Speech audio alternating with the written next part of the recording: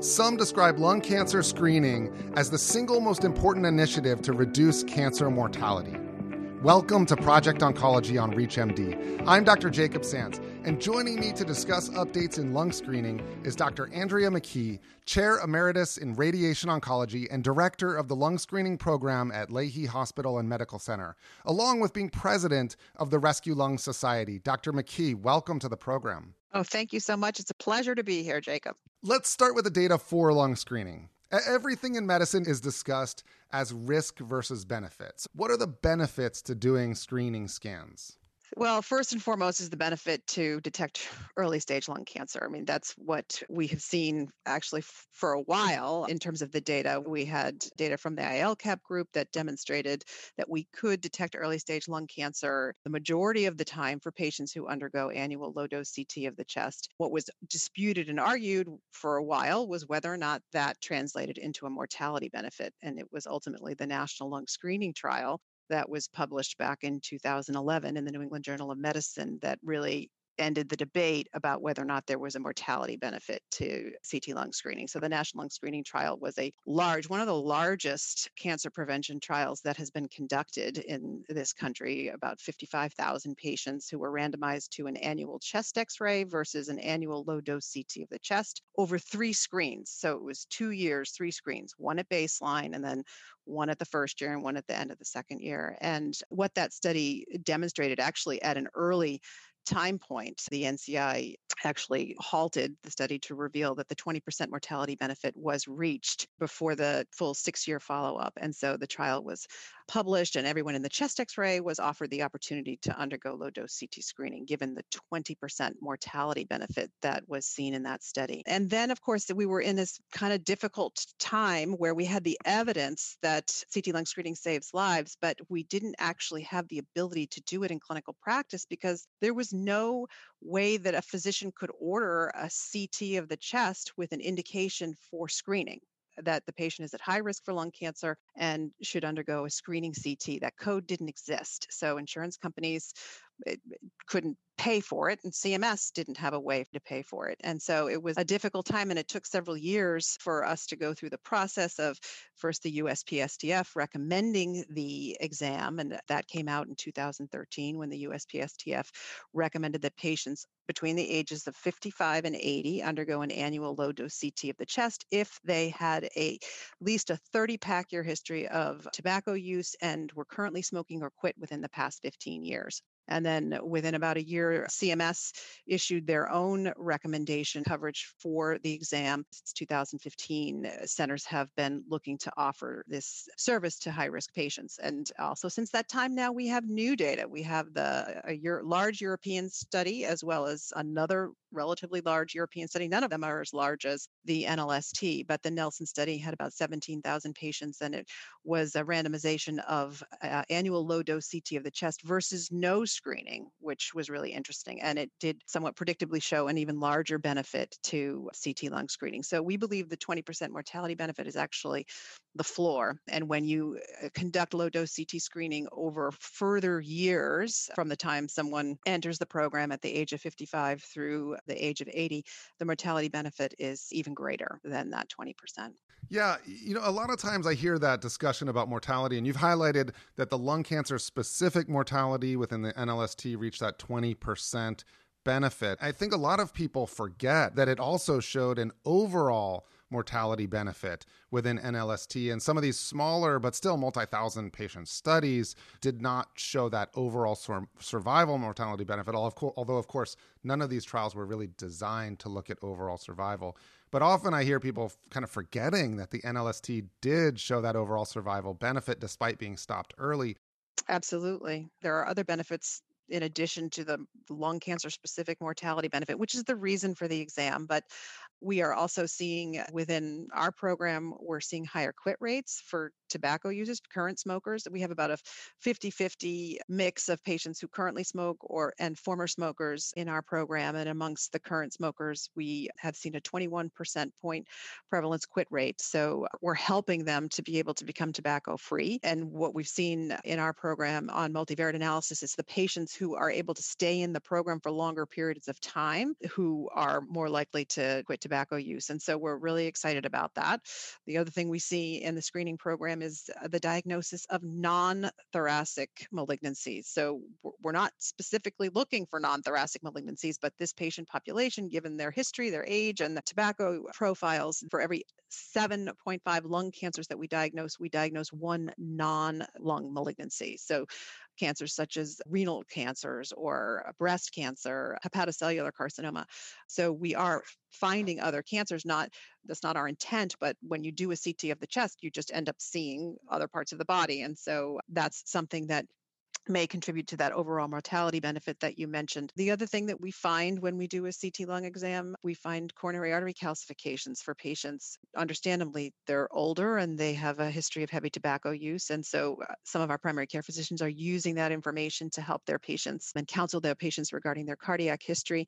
We find emphysematous changes in the lungs, and some of our pulmonologists are using that information to help patients to optimize their lung health. So there's a lot that can be done within this patient population, given the unique characteristics of this patient population. And so it'll be interesting to see, how those other pieces of information get folded into care plans in the future. For those just tuning in, you're listening to Project Oncology on ReachMD. I'm Dr. Jacob Sands, and I'm speaking with Dr. Andrea McKee about lung screening. Now, the other part of risk-benefit is the risk. And certainly people talk about things like false positive rate and overdiagnosis. And can you outline some of the risks to lung screening? Absolutely. So we know more about the risks now that we've been doing it for longer. So there is more information that we have now that we didn't have when the NLST was first published. One of the things that we have is the long-term data from the NLST. So the NLST investigators published their 11-year follow-up data not too long ago. And what that was able to confirm, which those of us in the field sort of suspected this, but the overdiagnosis rate for CT lung screening is actually quite low in the NLST. The 11-year follow-up data published a 3% risk for overdiagnosis. And this is really important because what it underscores is the deadly nature of lung cancer. We know it's the number one cancer killer in the United States, claiming more lives than breast, ovarian, and uterine cancers combined for women in the United States. And overdiagnosis really shouldn't be a big concern for these patients, given how deadly the disease is. And that's what the long-term follow-up data for the NLST demonstrated.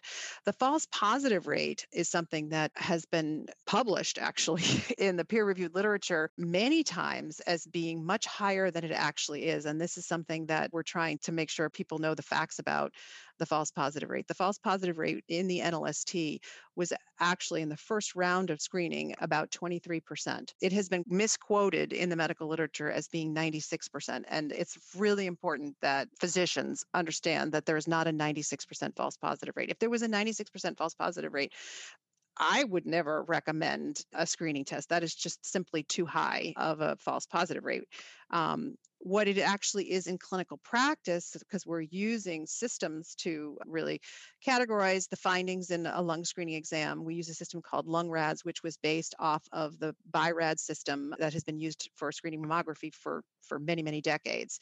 And we actually developed that system at Lahey because we knew that we needed to categorize these findings and be able to track patients and understand when is it appropriate to refer patients for care escalation and when is it appropriate to just keep patients within the screening program and not do workups on these patients. So what we see through the use of LungRads, which defines a positive nodule at 6 millimeters as opposed to 4 millimeters, which was the nodule threshold side in the NLST, is that the rate of false positive findings is about 10% in the baseline round of screening, and it goes down to 5% thereafter, because now you have comparison exams to be able to compare prior studies to your current CT exam. So 10% and 5% are actually false positive rates. It's actually what we see with screening mammography. So the false positive rate is lower than what many people believe it to be, and it's similar to what we see in mammography. And that's a good way of describing it to patients when they are asking about risks and benefits of screening when you're counseling them for shared decision making. The other potential harms associated with CT lung screening,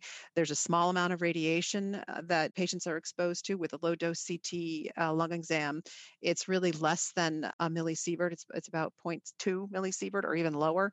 So this is something that is extremely low, about that of what we see see in screening mammography programs. And we know that from women who've undergone mammograms for many, many decades, we're not able to detect a higher risk of secondary malignancies from these low dose radiation exams. I mean, it's important that you are screened at a center that is focused on making sure that radiation levels are within that low dose environment that is recommended by the guidelines, from ACR to double APM to a variety of different people who have weighed in on the issue of what's an appropriate low dose screening test. Of those 10% who have a positive finding on the exam, on the baseline round of exams, the vast majority of those patients actually go on to have a 3 or 6 month follow-up CT scan as opposed to a biopsy or surgery or whatever it might be. In our program, it's a little over 2% in the baseline round of screening who actually have lung cancer. So that's the other thing to think about. The NLST showed that 1% of patients in the NLST had lung cancer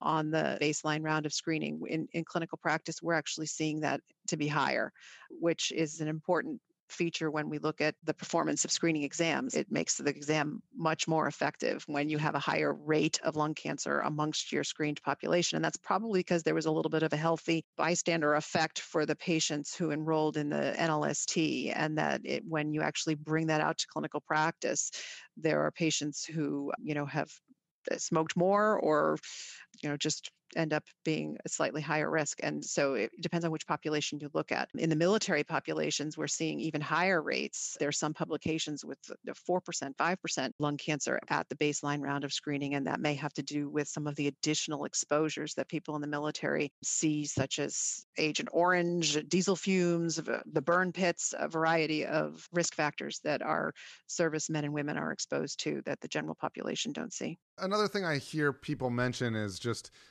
there being a nodule and now somebody is really anxious, but the follow-up scan 3 months later shows that it's nothing and that everything's fine and now it's considered a negative. And that never really seemed like a reason to not do scans that save other people's lives just because you're causing some anxiety for some others who end up where fortunately the scan is good. But what are some of the things that you can say to this seems very much like just discussing things and helping patients understand the perspective and that a nodule isn't necessarily cancer. So how would you recommend having that discussion with patients? I find it helps to use analogies when speaking to my patients. I try to talk about things that they're familiar with, like breast screening. If it's a female patient, they understand that sometimes they'll be called back for things that end up not being breast cancer. And so we talk about that analogy. The other thing is we talk about the fact that your lungs are filters. And as we live throughout our life, things get caught in our lungs just like they do in the filter in your car and the filter in your house. And so you can have little things in your lungs that turn out to be nothing. And that's what we're seeing when we're looking for small lung cancers. Then we can run into, this is a very, very sensitive test. We can run into little things that end up being nothing. I use the analogy of freckles on the skin. Like we all have freckles all over our skin, and the freckle's not a problem unless it turns into a darker area or develops irregular borders, and there are features that are concerning. And the way we discern if something is concerning in the lung is by looking to see if it grows over an interval period of time. And if it does grow, then we're going to need to care escalate. Then we're going to need to do something. And if it does grow, you want us to intervene, but also we're still going to intervene when something is really early stage. And the 5-year overall survival for a screen detected stage 1 lung cancer is 90%. And that's not something that the general public or even many physicians are aware of, that when we find early stage lung cancer, it's actually highly curable because we're just not used to finding early stage lung cancer so often in the absence of screening. Well, you've covered a lot in this very important topic of lung screening and the potentially for substantially impacting cancer mortality numbers. I want to thank you, Dr. McKee. Absolutely a pleasure having you on the program. Well, thank you, Jacob. It's been a pleasure talking with you. I'm Dr. Jacob Sands. To access this and other episodes in our series, visit reachmd.com/project oncology, where you can be part of the knowledge. Thanks for listening.